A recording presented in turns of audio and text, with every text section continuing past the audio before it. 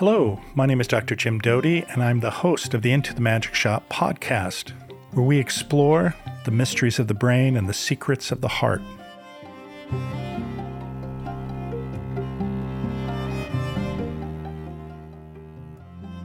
Welcome, everybody.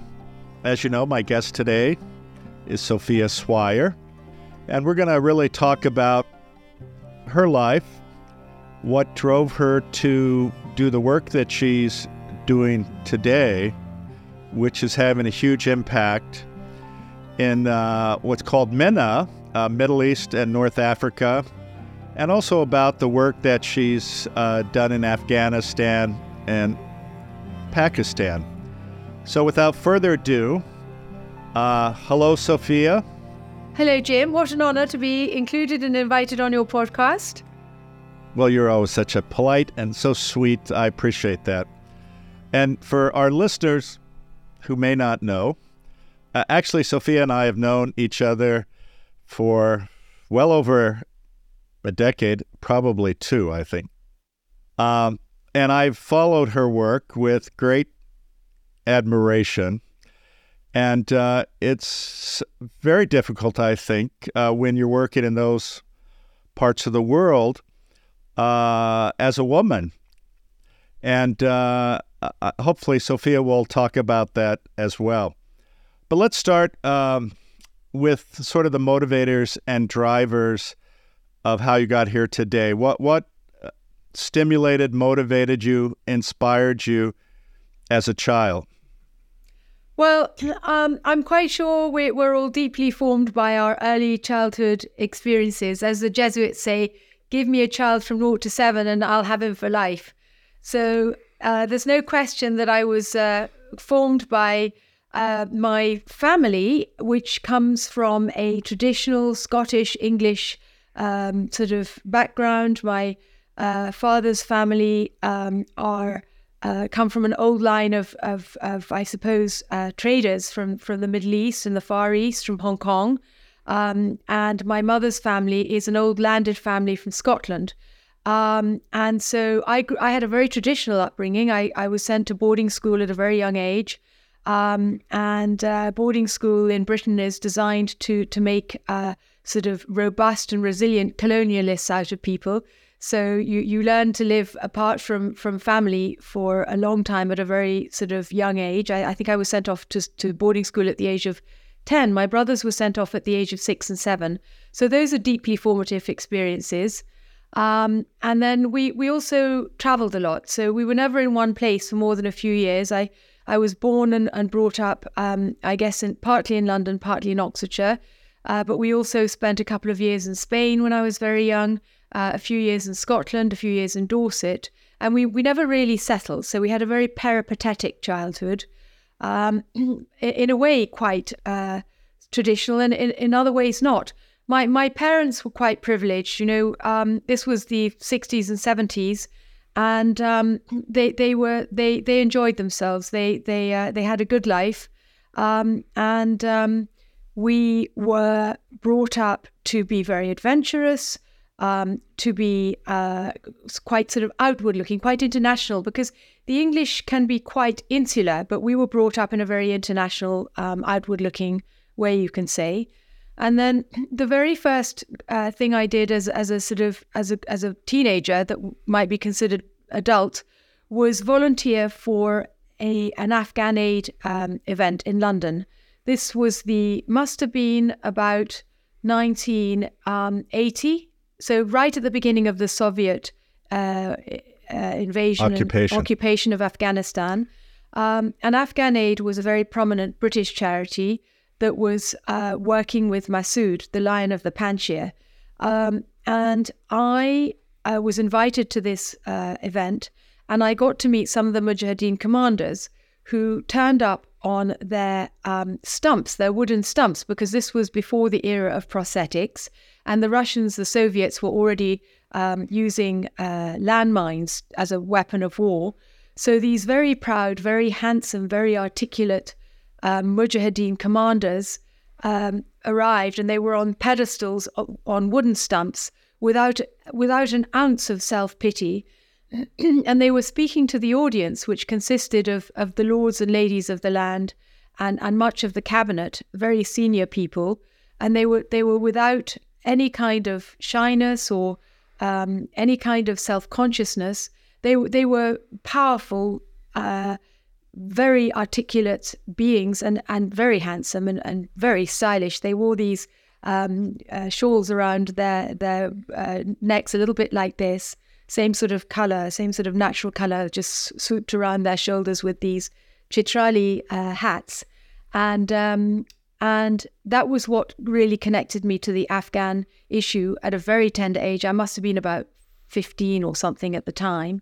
And my brother was volunteering for Afghan Aid. He and his best friend from Eton had gone out after leaving school to work in satellite town in Peshawar, which at the time was the capital of the northwest frontier province of Pakistan. Now it's called KPK, Khyber Pakhtunkhwa.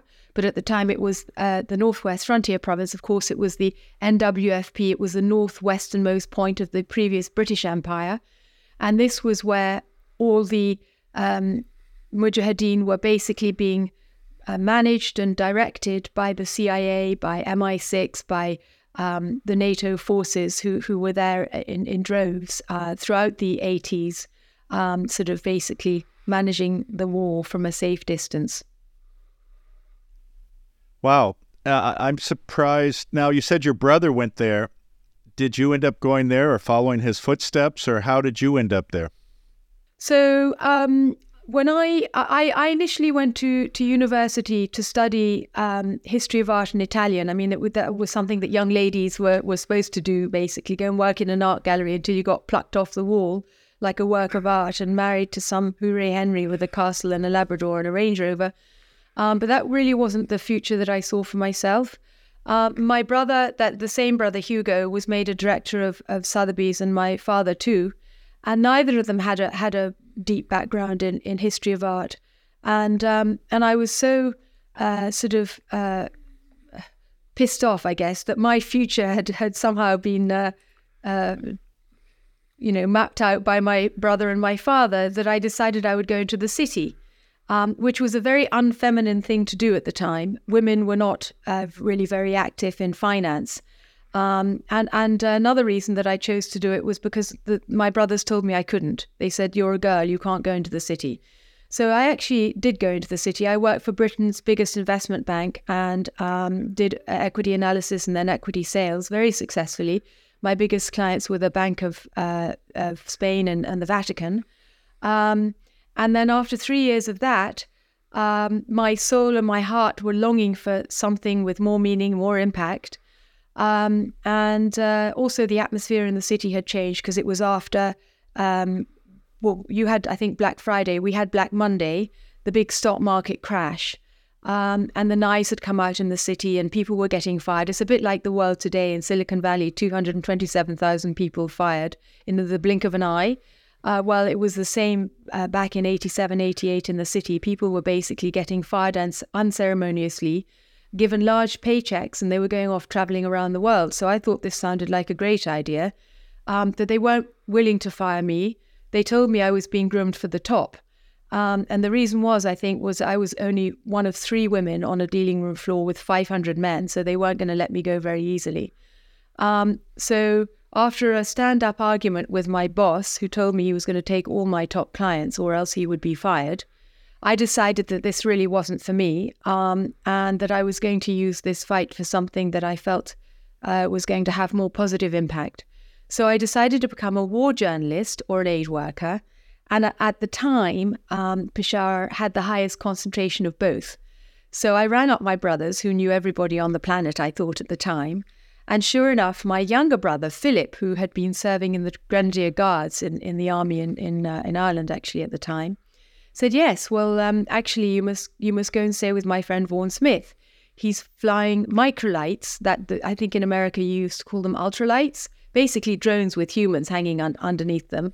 And he's filming Soviet enemy positions from a drone, from an ultralight, and then feeding the footage back to MI6 and the CIA, who were then directing operations for the Mujahideen. So, he'll be out there, and I'm quite sure he'll have you to stay. So I rang up Vaughan, and Vaughan said, absolutely, you must totally come and stay with me. And of course, I was drawn partly to Peshawar in this part of the world because of the work that I'd done as a 15-year-old for the ball all those years previously. So this Vaughan Smith said to me about 3 weeks before I was due to fly, would you mind bringing a box out for me? It contains some repairs, and my ultralights have broken. And so I said I'd be delighted. So a man in black turned up, a black motorbike, a black all-in-one suit, and a black helmet and visor. And he handed me this box. And he said, whatever you do, don't check it in. Take it with you. It's hand luggage. I thought, okay, fine. So I turn up at the airport 3 weeks later with my hand luggage, go through the scanner, get on the aeroplane. There are friends of mine, coincidentally, on the aeroplane. And I arrive at the other end, and Vaughan comes to pick me up. And by the way, I'm dressed very inappropriately. I'm still dressed in my city clothes because I have no idea. It was a little bit like Reese Witherspoon in Clueless, all blonde and tight-fitting, padded shoulders. I still have the T-shirt, a sort of shiny emerald green T-shirt with padded shoulders and a mini skirt, basically, and high-heeled stilettos. And I turn up in the Hindu Kush, dressed like a sort of city girl. And Vaughan comes to pick me up, looks me up and down, raises an eyebrow and says, okay, where's your suitcase? I hand him my suitcase. Where's the box? And I go, oops, I think I might have left it in the scanner at Heathrow. And his face drops a mile, and he says, I'm really sorry, but you're on your own. And I said, why? What was in the box? And he said, microlight bolts. My microlights have broken, and I'm supposed to be going in to film the siege of Jalalabad, which was one of the great battles that really broke the Soviets.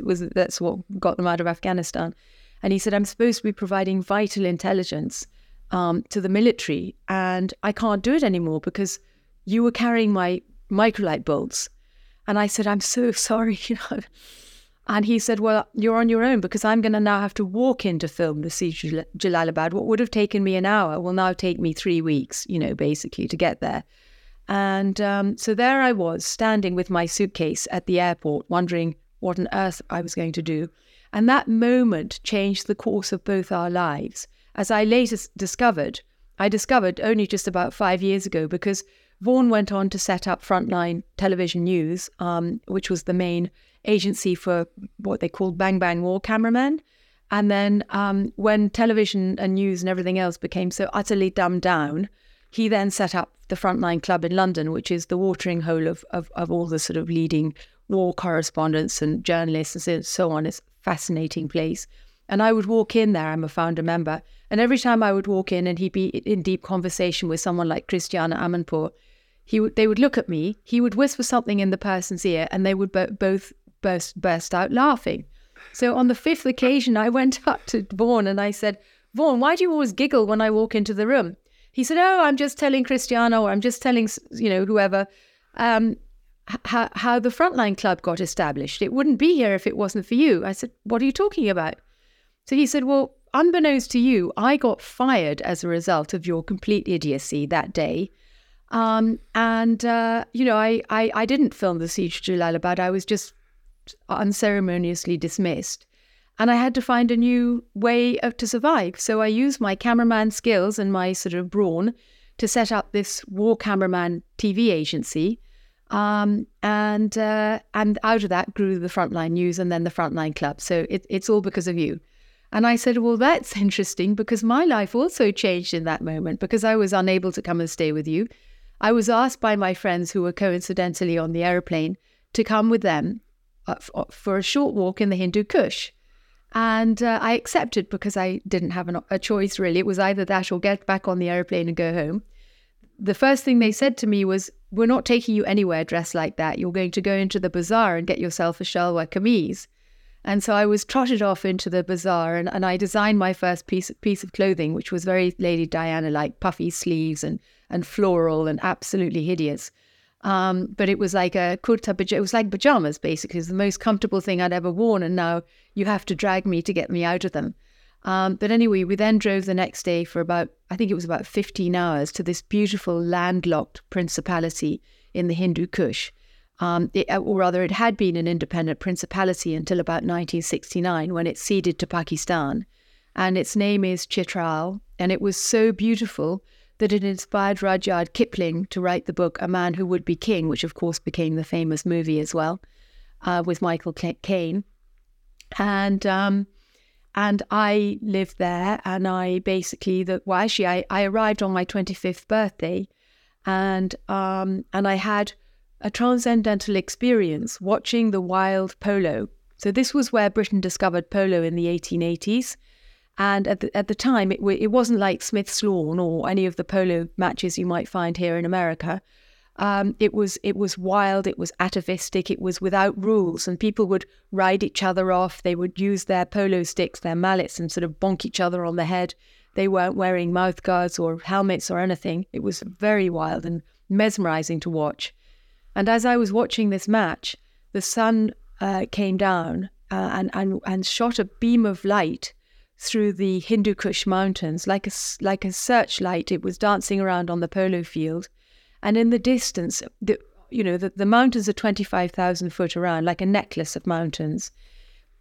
And they're very barren. They're very sheer and very, very barren.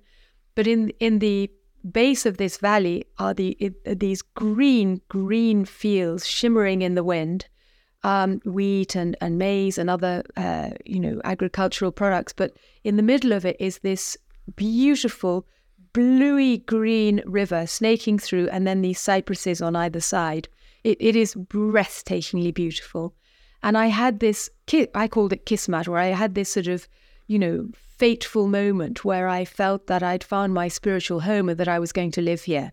And sure enough, later that day, I was eating birthday cake with my friends under a tree in the Mountain Inn, and the deputy commissioner came up, apparently out of the blue, tapped me on the shoulder and said, "You look like the kind of girl I need to help me set up a school."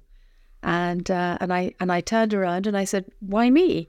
And he said, "Well, there aren't enough local educated women here, and I need you to come, and I need you to bring your friends, and I need books and equipment."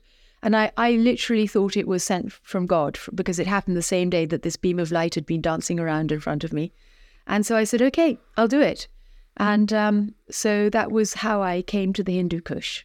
I actually went back to the city. I worked until Christmas, picked up my bonus, which was something like £5,000, which was a fortune at the time. And I took the check and I walked into the chairman's office and I said, "I'm resigning." He said, "Why?" He said, "I'm firing everybody except for you. You can't resign."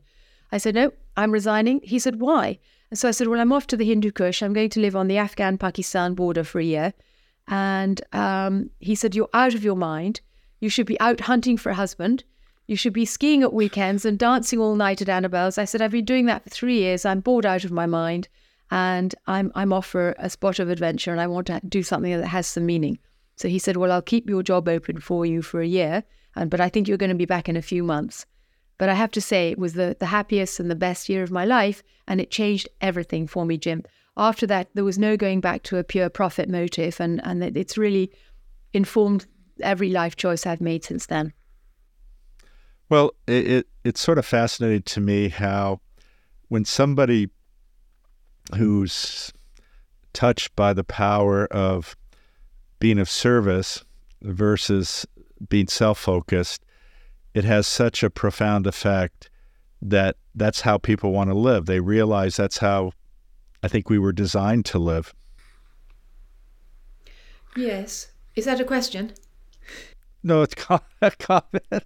But in terms of question, so you spent a year there, and it sounds like then, of course, you became committed to that type of work in that part of the world. And so what made it continue, or did you continue at the school, or did you find a different project? So having set up the school or having helped set up the school, because at the end of the day, it was Major Javed Majid and his wife who did the lion's share of the work. What I did was bring out my friends from London, my best friend from university and my first cousin and others, and cashed in my check and spent it on, I think it was 500 kilos of school books and equipment. So that was my contribution, as well as teaching for a year. Once the school was up and running, I didn't see any need to carry on. I had met 2 young Pakistani pop stars with Imran Khan, who went on to become the Prime Minister and is now languishing in jail. But he introduced me to Nazia and Zohaib Hassan, who at the time were the biggest stars in Pakistan, much bigger than Imran. She very sadly died of cancer a while back, but she and I became really deep friends, and her brother too. And they asked me if I would help them set up a charity called Battle Against Narcotics. Now, I was a child of the 80s, and I had grown up in a London where heroin chic was all the thing. And I had a lot of personal experience of friends and even some relations of mine who had fallen into heroin abuse and had been through rehabilitation, detox and rehab, and come out the other end. Not all of them had been so lucky, but most of them had. And I was deeply acquainted with the concept of recovery, the 12 steps, and also the role of people like me, the fixers of this world, who spend their lives trying to heal and fix everyone. So I was quite well educated in those dynamics. And so when I was asked to set up a Battle Against Narcotics and asked to help draft Pakistan's drugs policy at the age of 25 now, I thought I could contribute, because at the time there were 3 million addicts under the age of 30 in Pakistan, and the government refused to recognize that there was a problem. There was also HIV. Obviously, there was needle sharing at the time. And because there was a total lack of public service announcements or any kind of education, and a great deal of shame about both the heroin problem and also the HIV problem, it was something that the Pakistani government had swept under the carpet until that time. So Nazia, Zohaib and I got together, and I spent 6 months volunteering at the Pakistan Narcotic Control Board and drafting policy.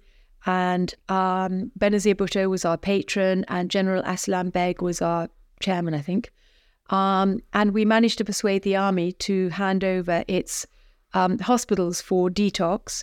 And I got all my friends to send me their priory and farm place and all of the sort of cottonwood, all of their brochures from the rehab they'd been to. And out of that, cobbled together some sort of policy document for the Pakistan government so that they could treat it in a more systematic fashion.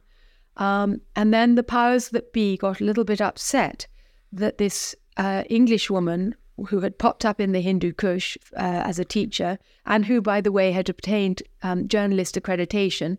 I became the accredited Chitral correspondent for the Frontier Post, because I still had aspirations at that time to become a journalist. I'm not sure I ever wrote anything for them, but I had a very smart little card. And then here I was again popping up at the Pakistan Narcotic Control Board, where there were no foreigners at all. It was just, actually the DEA were there sometimes, the CIA were there sometimes, but they came in for meetings and they would leave. And I think that the powers that be, not all of whom were whiter than white, I will leave it at that, were a little concerned that I was sort of there. So they decided to get rid of me. And in true Pakistani style, they tried to trash my reputation at a cabinet level meeting. One cabinet minister, who was an old friend of mine, punched another cabinet minister out cold, apparently. And then the chief minister of Punjab rang me up. He was a dear friend of mine too, and said, "You need to leave Pakistan within 24 hours, or you're going to be arrested or deported, or that something terrible will happen to you." And I had learnt enough about the ways of the world at that point to understand that that was a very serious threat and a warning. And so I literally got on the next airplane out of there and came back to England. And then didn't know what to do, really. I mean, I was thrown because I felt I'd found my path in life. And I think, one of the great privileges of my life, I always say, people spend their lifetime looking for their purpose. And I think sometimes they feel like ships without a keel. I was so blessed to be shown my purpose at the age of 25. And there's many things I haven't had in my life that I would have perhaps wanted, like a husband, like children, like maybe not the castle with the Range Rover and the golden retrievers. That was never something that I wanted, but I definitely wanted a deep partnership, and someone who I could really grow with, and I wanted to be a mother, and that hasn't happened for me. I mean, I've had long relationships, but I've never got to a point where I've been able to commit in marriage to a man. So I certainly haven't had it all. But one thing I have had is the light of a purpose from a very, very young age. And I'm deeply grateful for that, because I know that not having that can be very sort of, I don't know. I think people who have enormous material comfort but don't have purpose are not desperately happy. Whereas I feel I am happy. I feel I've got that deep knowing, I guess. No, I think you're right. Unfortunately, what happens to a lot of people is who chase the, if you want to call it, the opposite dream of material things, is so many people have this emptiness about them, and they try to fill it with things. And unfortunately, that's part of the Western narrative, which is success is equivalent to material wealth or position or power. And all it does is mask that emptiness. And oftentimes, because unfortunately, so many people admire that they're trying to fill that emptiness with the reality that so many people want to be like them. Yet if it's late at night, I think, that emptiness is there, and they realize unhappy they really are. And it's really tragic, because there's so many people of great wealth who could do so much to help others. And unfortunately, what happens too is that people of great wealth don't become more generous. They become more selfish, frankly. And it's a very strange paradox.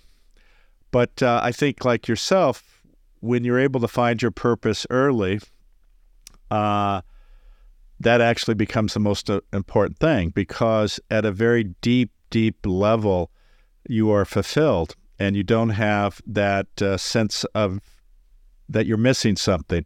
Now, that's not to say that not getting married or being in a lifelong, deep relationship. But at the end of the day, the most important thing that is most fulfilling is really doing something of purpose and meaning, and that benefits others. So let me ask you a question. What did your parents think of all of this? It's a good question.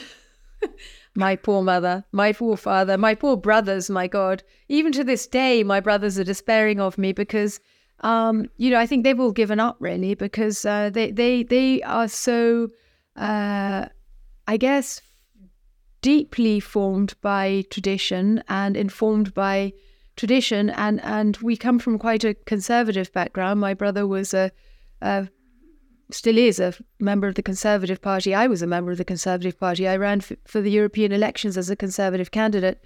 My brother was a foreign minister under David Cameron and is now a member of the House of Lords. So we really are very, very, you can say, traditional and in some ways reactionary as a family. And so I think my mother's very brave, to be honest with you. I mean, my parents divorced when I was about 17. That was another very formative experience, both for me personally and really in the family. It changed everything. And we were very much, I guess, on our own after that. We became scattered in a way as a family. My mother, who had been brought up with immense privilege, taught me at that age that I needed to become independent. And she did everything in her power, I think, to support that. So my father didn't want me to go to university. He was worried I would turn into what he called a blue stocking. And the blue stockings were the first suffragettes who went to university, Oxford and Cambridge, back in the 1910s and 1915s of the over 100 years ago now. And their uniform was these very opaque navy tights, which were considered a huge turn-off, deliberately so. Because I was showing worrying signs of academic prowess, my father was deeply concerned, and he wanted me to do a cookery course or a secretarial course, which is what all his Hooray Henry friends' daughters were doing. But my mother wanted me to become a diplomat, or I don't know quite what she wanted for me, but she didn't want that anyway. So she encouraged me and facilitated me to go to university. I'm very grateful for that. And then I went off on travels. So I had a completely wild best friend at the time, and we shot off at the age of 17, she was 18, on a wild adventure that I would never allow my own daughter or nieces to do today. I mean, it was completely and utterly mad. We bought a 20-year-old Chevrolet in Albuquerque, and we drove throughout the Wild West and ended up in Mexico, which we'd been told not to do. We drove throughout the night in Mexico and ended up in a godforsaken town and got into terrible trouble. And I mean, these were formative experiences, and I learned so much, but we were so young, and anything could have happened, Jim. But I guess that taught me survival skills. And my mother somehow had faith that we would be okay, and we were. And in fact, my mother came out to visit me in Chitral when I was there for that year. She came out and she helped to teach for a few weeks in the school, and it was a source of great pride to her. We took a couple of horses and we rode up to the Afghan border, and she dines out to this day on how she saw these border security forces training their guns on her and telling her, that she had to go back to Chitral, and so she loves a bit of adventure too. And I think maybe in some ways she's lived, through me. And I suppose I've had freedoms that she could only ever dream of. But sometimes it goes too far even for them. So when my brother was made a foreign minister, I was told I had a target on my back. I won't say by which government, but as usual, I'd been sort of upsetting somebody with my efforts to stem corruption and promote stability in a otherwise deeply unstable region. And so my brother said to me, "You're grounded." By the way, I was grounded in my mid-40s, not in my. I wasn't 14, but I was grounded anyway. So he said, "You're not going back to Afghanistan," and I was due to fly back the following day. I was under contract at the time to the World Bank. And finalizing a contract to build the gems and jewelry sector of Afghanistan, and I'd been helping to rewrite the artisanal mining policy of Afghanistan, and help train the jewelers and gem cutters to reach international standards and help them build global markets for their products. And you can imagine that there were a lot of individuals and entities with vested interests in the value chain. And I was trying to formalize all of it and make it all tickety-boo so that we could market a sustainable and ethical product. So my brother told me that my mother was suffering greatly, and she was now in her early 80s, and I was somehow responsible for her anxiety. And he told me that now that he was a foreign minister, if I was kidnapped, it would cause an international incident, and there was nothing he could do to get me back. And I didn't fancy myself in an orange boiler suit on a sort of death video with ISIS or Al-Qaeda as it was then. And so I demurred and ended up not going back. So that must have been end of 2015, 16, and I haven't been back since. So I do occasionally listen to my family.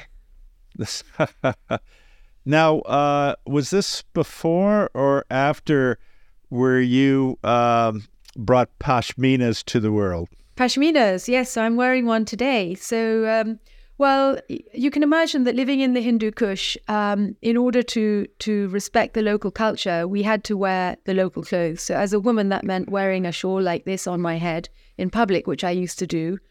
And it became like a uniform for us.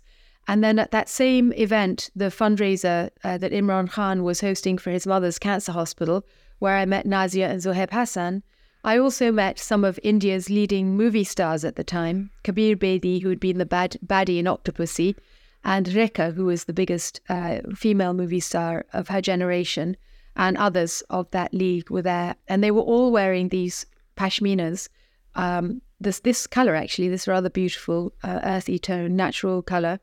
And I went up and I felt them and I said, oh my God, what is that? I've never felt anything so fine. And they said, oh, these are pashminas. We can get them for you. They're just $2,000. How many would you like? It's like, I was on a volunteer, wage or salary. I think we were earning $20 a month or something at the time. So I thought, no, that's a little out of my league. Thank you so much, but no, thank you. And then later that year, I was invited to a wedding in Kathmandu. Some members of the Nepalese royal family had invited me to Kathmandu for this wedding. And my hostess, Rajni, and her sister Renu said, well, listen, they're not $2,000. They're made by the workshop up the road. We'll take you there tomorrow. And so I went up to this little workshop in the Himalayas, on the outskirts of Kathmandu, and there was this businessman, if I recall rightly, I think he was an Indian silk trader, and he had excess silk that he had been unable to sell, and he was wondering what he should do with it. So he took locally available cashmere, and he took the ends of his silk bolts and he wove them together in what became the famous pashmina shawl, which was a mix of silk and cashmere. And I can't remember how much they were, maybe $200 at the time. They certainly weren't $2,000. So I packed a suitcase and filled with them. I think there were 4 or 5 colours. There was this neutral colour. There was, I think, red, black, white. And I brought them back to England and I gave them to my girlfriends because they were stunning. And my girlfriends went, oh my God, we've never felt anything like this. Can I have one in pink and yellow and grey? And I'm going to this wedding and I've got ascot and whatever. Can you do them in these colours? So the next time I went out to Kathmandu, because I was back and forth, I forgot to mention I got recruited into the BBC World Service Radio and then television to start doing news pieces as a way to sort of keep the wolf from the door and keep me on the road with my adventurous life.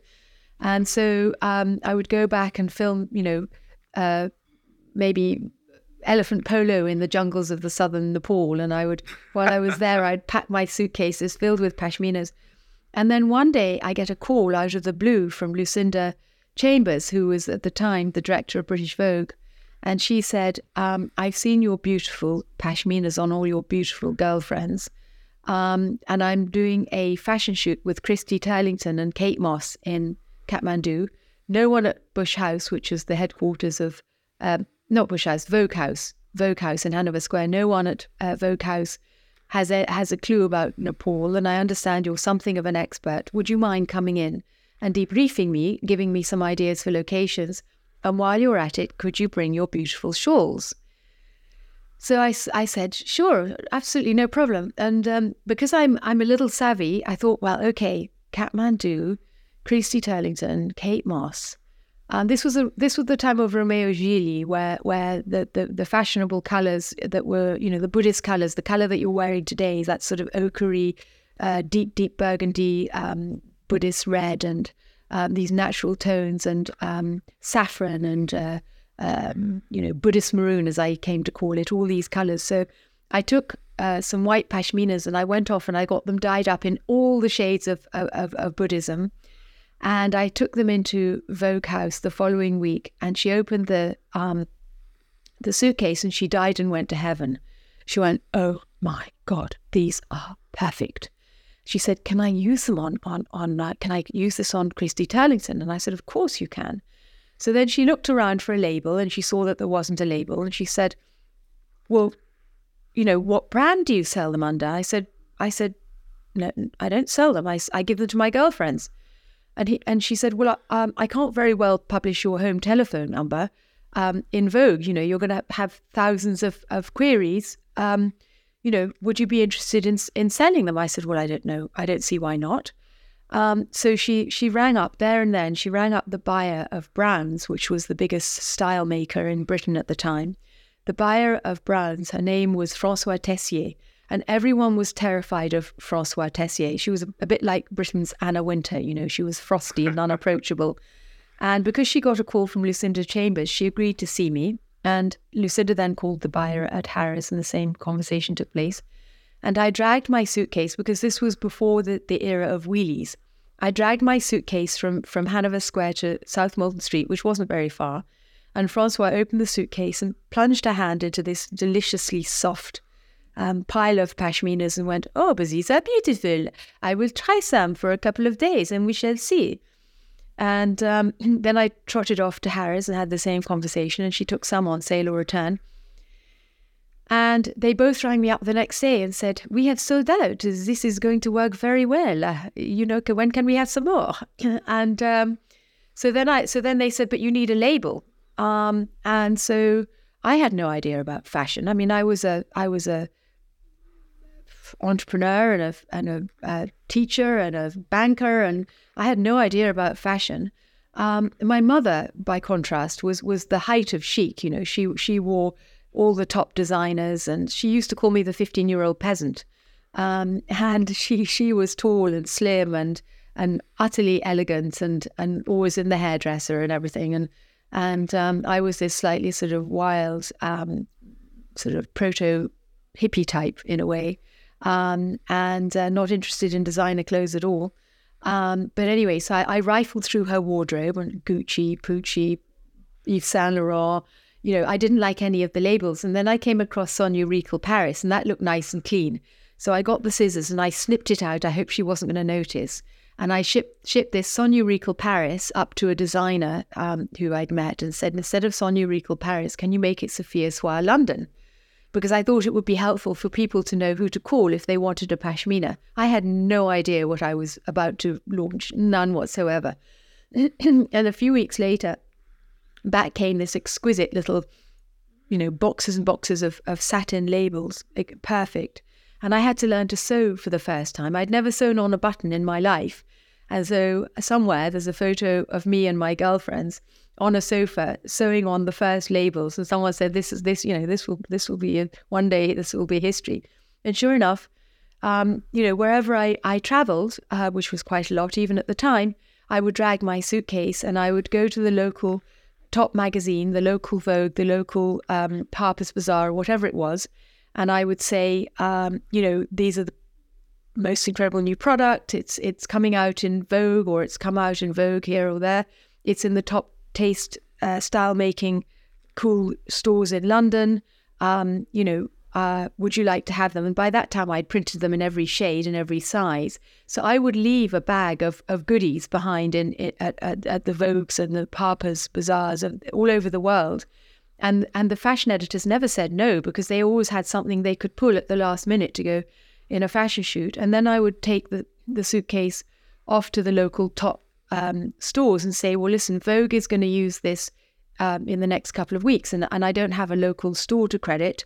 Can I credit Calypso? Can I credit Neiman Marcus? Can I credit whoever? And no one ever said no. So that way I hacked the fashion trade, you could say. And, you know, a while later, I had a $1 million business and running it off my laptop, and at the same time producing documentaries on the side for the BBC and Channel 4. And I've yet to mention, the establishment of that first school led to the establishment of my first not-for-profit, or maybe second if you include a battle against narcotics. But I set up a charity called Learning for Life with a dear friend of mine, Charlotte Bannister, the daughter of Sir Roger Bannister, the man who ran the first 4-minute mile. So she was super, super bright and with a deep spiritual side to her. She's just finished her PhD in comparative religion and spiritual ecology, actually. Wow. Yeah, I'm hoping she's going to turn that into a book. And so we're still sort of deeply aligned in our life's mission. And so through Learning for Life, we raised funds through different means, partly through sales of my pashmina, but also raising money from the British government and what was known then at the Overseas Development Agency, and Comic Relief and others events. And we managed to establish more than 200 schools in the region. I think it was around 250 if you include all the Tibetan orphanage schools that we funded through Sami Ling. Jim, you may remember Sami Ling, Akong Rinpoche. So I was very drawn to Tibetan Buddhism as well at a very early age, and was very happy to be supporting those schools. So I was doing all of that as well in parallel, and everything grew and grew and grew. And then at the end of the 90s, I had to choose, because each one of those was a full-time job. And so I decided that since my knight in shining armor hadn't turned up, I was still waiting for him. Actually. So all of our listeners, there's an opportunity here.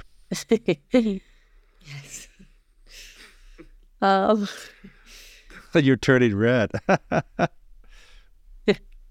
Well, yeah. My mother got remarried age 69, so I'm fully hopeful that my dream man will manifest and be available as well. I should point out, you're not anywhere close to 69. Yes, of course. Of course.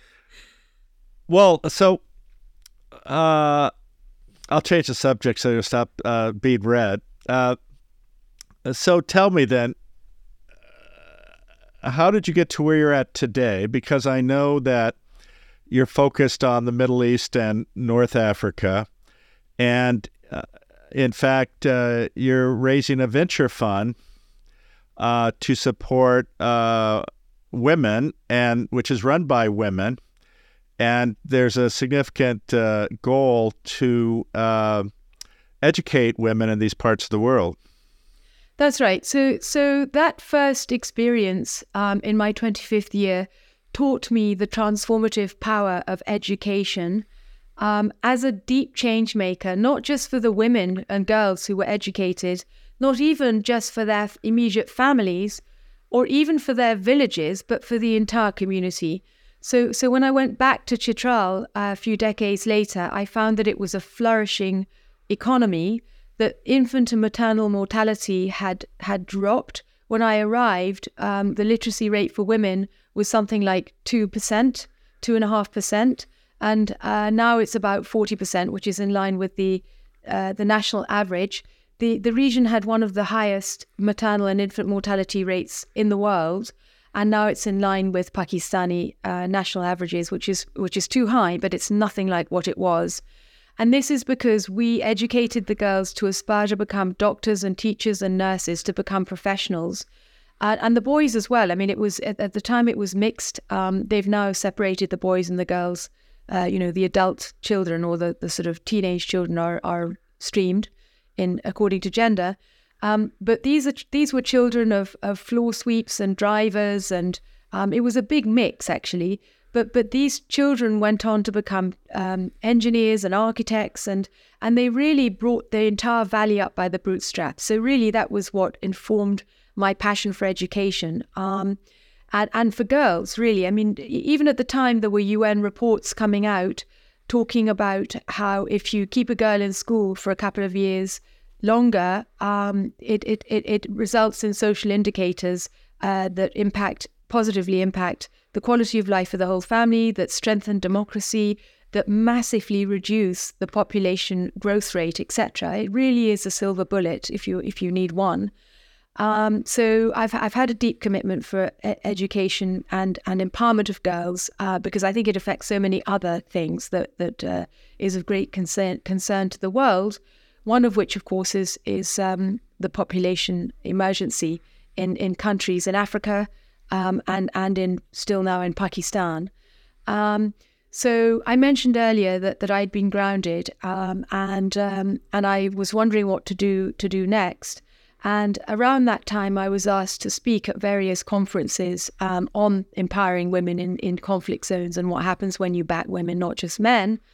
And girls started reaching out to me, young women, founders started reaching out to me across various social media channels. We're talking 2015 at this point, and 2014, 2015, and basically asking me if I would join their boards, if I would assist them with introductions to investors, if I would myself invest, and so on. And it became a bit of a tsunami, which gathered pace in 2018, the year of the Me Too movement. And I was wondering why they had identified me as their champion. And so I asked them, why couldn't they raise money from friends and family? Why couldn't they raise money from venture capitalists? And they told me about the biases that they had experienced. In some cases, they had had large six-figure checks dangled in front of them, and they were asked what they were doing for the weekend, or were they free for dinner. And I was amazed, really, to find out that in the 21st century that this was still happening. And then when the Me Too movement broke and a lot of attention was put on these kinds of abuses, a lot of reports concurrently were coming out written by the Boston Consulting Group, by Ernst & Young, by PricewaterhouseCoopers and McKinsey, etc., looking at access to finance for women and looking at the drivers behind these biases, conscious and otherwise. And I was amazed to learn. At the time, I think it was around 2.5% or 3% of global private equity funding was going to all-female teams. And I think it was maybe 10% or 13% was going to mixed founder teams, and about 80% or more was going to male-only founder teams. And by the way, white male-only founder teams. Not really any, Latinos, not African Americans, at least in the States. I was flabbergasted. I was astounded. And so I thought, well, okay, this is my next big thing. This is an area where I can bring to bear a lifetime of experience, both as a I started out obviously doing equity analysis and equity sales, so I had a deep foundation in finance. I'd been a serial founder myself. I'd worked in fashion and brand building and education and communications and politics, and I'd had a very, I guess, eclectic upbringing and work experience, and I thought I can bring all of that to bear to have impact in this area. And then so I decided to start to build a network, which is how as women we tend to work in collaboration. It's one of the feminine ways of doing things slightly differently. So I built a network of movers and shakers that was a combination of people that I'd met in Silicon Valley, some of the leading investors in Silicon Valley, some of the leading technicians and experts in quantum computing and AI and blockchain, and some of the founders of the Khan Academy, for instance, EdTech and Health Tech and all these things. And my initial idea was to launch a transatlantic fund, because I was trying to get myself out of the war zones and out of the conflict zones, partly to keep my family happy. And also you can imagine that after years of living and working in Afghanistan, I forgot to mention I actually lived in Afghanistan for several years and experienced some of the sort of traumas of being surrounded by bombs going off and attacks and so on, and friends getting kidnapped, and in one case, sadly killed. So I wanted to have a life that was grounded in some sort of more stable country environment.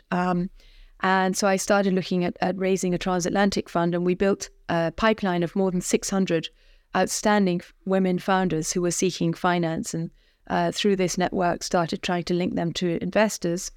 And we were about to launch when COVID hit. Now, COVID, this was, I guess, February, March 2020. And I spoke to some of the funders that I'd been sort of initially reaching out to, and they said, listen, we're going to be doubling down on our existing investments because we expect that COVID will impact companies and also funds negatively. And we need to meet general partners for the first time in person, at least 2 or 3 times before we'll write a check. So it's not the time, just hold off. So everyone thought, you'll remember, Jim, everyone thought that COVID was going to last a few weeks, maybe a couple of months, not a couple of years. But in the event, it lasted a couple of years. And then I came up for air in 2021, July 2021. And I was due to launch the fund in September. And in fact, I'd been asked to speak at the G20 on the main stage at the G20 and on the main stage at the COP26 in Glasgow to announce a commitment to raise and deploy $100 million in female founders when, boom, Afghanistan fell. So, I had a suspicion that it would fall, but perhaps not with the speed that it fell, and certainly not with the desperation with which it fell and the abandonment that went with it. I mean, I think what our respective governments did and how badly it was bungled at the time is unforgivable. So I started receiving calls from girls whom we had educated and skilled in gem cutting and jewelry and other digital literacy and so on, begging me for their lives. And so I turned to the fund's network. By the way, the fund is called GEDI, Gender Equity Diversity Investments, GEDI, a soft G. And I said to the GEDI network, I said, which of you would like to have immediate impact helping rescue Afghan girls and women? And 2/3 of them put their hand up. So we set up the GEDI VC network or task force for Future Brilliance, which is the third nonprofit I set up in Afghanistan. And collaboratively, we raised about $500,000 in a couple of weeks. And with our trustees, we contracted an airplane and assisted about 425 Afghans to move through Taliban checkpoints and hid them in safe houses in Mazar Sharif in the north of Afghanistan. And then the 2 years of drama and adventure followed. And again, we thought it would be 7 weeks. I thought, this is just 7 weeks of my life. I can delay the launch of the fund. But in fact, it was another 2 years. So 2 years went to COVID and 2 years went to rescuing Afghans. And when I came up for air again, which is now basically, having pulled out hundreds and hundreds of highly targeted Afghan families and found them asylum across the world, we've secured asylum for 95% of the people we had under our roof and in our care. So the world is very different. Obviously, the inflation is driving something resembling recession by any other name, and first-time funds in the first world are not getting funded very easily. Again, people are not writing checks, at least not here so much. In Silicon Valley, you have enormous unemployment, and it's a really tough environment. But because I'd been focused on Pakistan and Afghanistan for the last 2 years, we were running safe houses in Pakistan, and I'd been spending a great deal of time in the Middle East trying to raise funds for and negotiate with the Emiratis and the Saudis for assistance with the Afghans. I built deep relationships in the region and with funders and investors and others. And I witnessed with amazement this Arab female renaissance that's underway that Western media hasn't really woken up to yet. So I've been blown away by the power and the strength of the Arab women that I've met while I've been spending time in Saudi Arabia, in Abu Dhabi, in Dubai, and more recently in Casablanca and Marrakesh in Morocco and elsewhere in North Africa, that these powerful, powerful Arab women who are experiencing their own Arab Spring right now. More than 50% of university graduates are women in the region. A chunk of those are studying the STEM subjects. Something like 40% of students studying STEM are women. That's higher than the rates, I believe, in the US and in the UK at least. And increasing numbers of them are going to tertiary education. Quite a few of them are coming to Stanford and Yale and Berkeley and Oxford and Cambridge, other first-class universities, and returning brimming with ideas, filled with knowledge of cutting-edge technologies and a desire to set up their own companies. And yet only 1.3% of venture capital funding for women in the for people in the region is going to women, female founders. Now, you'd have thought that after the Me Too movement, the global average might have righted itself, but actually the reverse happened. So men in Silicon Valley, the chaps who have still unfortunately the check writing power, no longer wanted to mentor female founders. They didn't want to be alone in an office with them without the door open. It became stressful and difficult for everybody. So they basically dropped them. And the result was that that funding went from, I think, an all-time high of something like about 3.2%. It's now back down to 1.9% globally. And I believe in the US it's 2.1%. So, but in the Middle East, it's only 1.3%. And that's in spite of the fact that there's so much talent. In Saudi Arabia now, 44% of startups have at least one female founder. So you can see that there's a huge disconnect between talent, opportunity, and the money that's required to invest in and scale these opportunities. And the irony is that female founders, if once they are venture-backed, are more profitable, they're more sustainable. Women generally are drawn to more sustainable type of interventions in, that we're very, very drawn to interventions in health and education, and also energy transition solutions, and anything that's going to make the world a better, healthier, happier place. There are more women involved in those kinds of companies and industries than there are men. And these women deserve to be backed. But also, if you're looking to, make more money, female-led businesses and diverse-led businesses, they return more on capital, significantly more on capital, and they exit faster. So, in other words, they're sold faster. They might exit to IPO, they might be sold to another corporation. But last year, I think, was the 12th successive year that female founders, companies, exited faster than their male counterparts.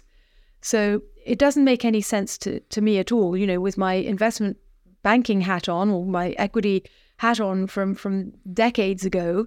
There's a huge opportunity here to back female talent, and it's time that the West woke up to the understanding that Arab women, Muslim women, are not victims. They're incredibly powerful. They're incredibly bright. They're very well educated.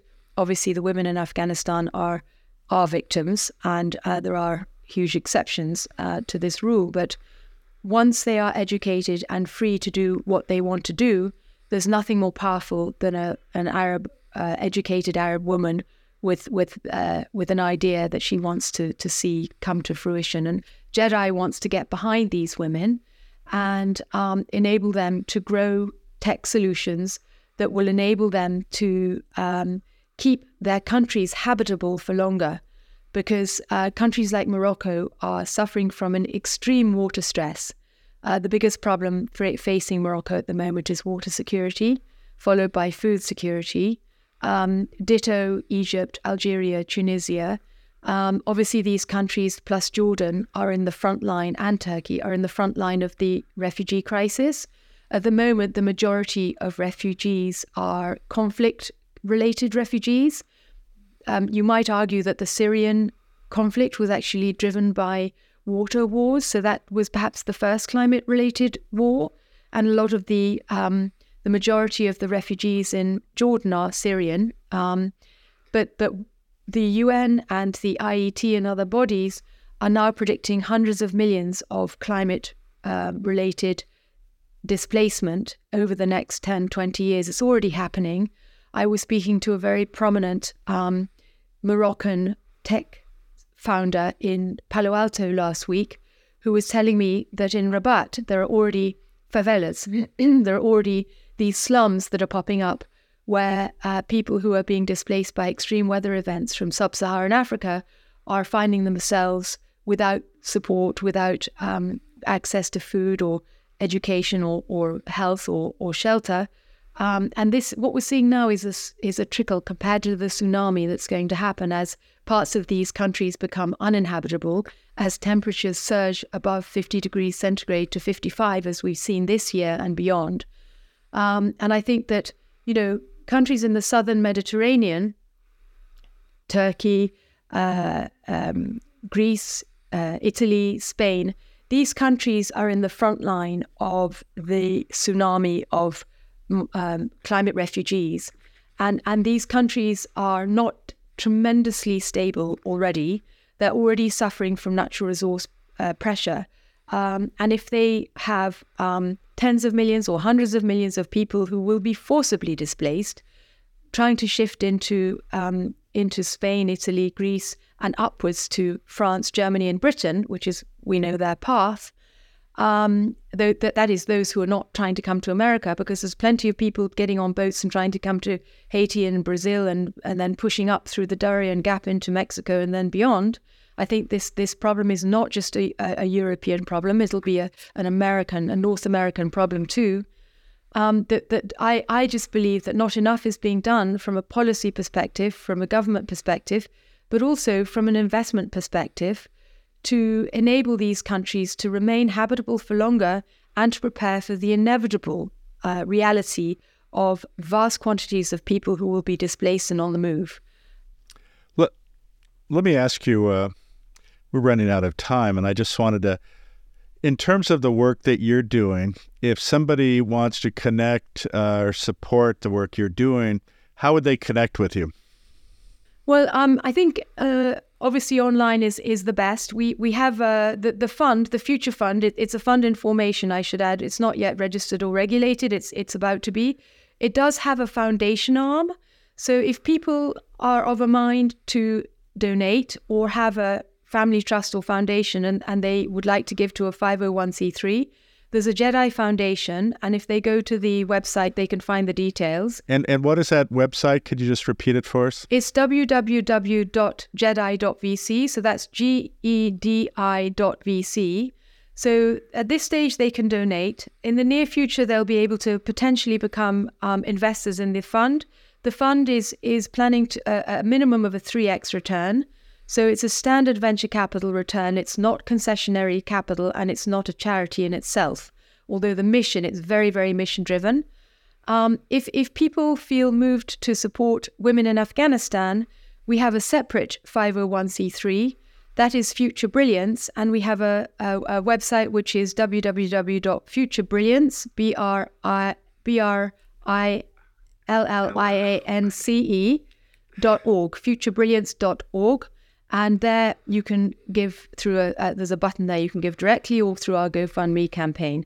And we do have still women who are in transit who are seeking to get flights for and accommodation for and shelter for, etc. While I think we have 5% of our people are yet to go to countries like Australia and so on. So support is invited, and we also want to help educate women in Afghanistan remotely through digital literacy training initiatives inside Afghanistan. So there's an opportunity to help Afghan women through Future Brilliance. There's an opportunity to help to stabilize these North African countries, to empower Arab female founders, and to prepare the world for the inevitable humanitarian tragedy, but also security threat of hundreds of millions of people on the move. And these people will need products and services, and the companies that are establishing locally adapted solutions for trauma, counseling, mental health and well-being, online health, online education, access to banking online, and also to the gig economy, to jobs online, so that these communities, these people can become self-sufficient and perhaps less of a burden to their host countries. All of these things can be solved partly through private sector investment, and GEDI is the vehicle for that. And I welcome and invite everyone to become a GEDI.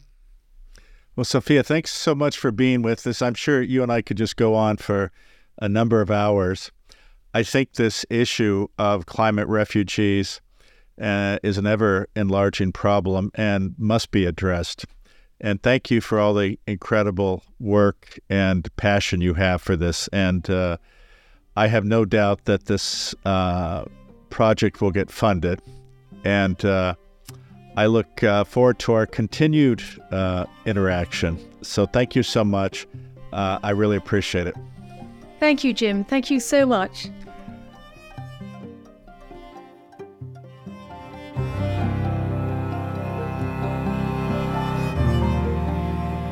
Again, thank you for being with us today. The Into the Magic Shop podcast can be found where you find your most popular podcasts. or you can find us at intothemagicshop.com.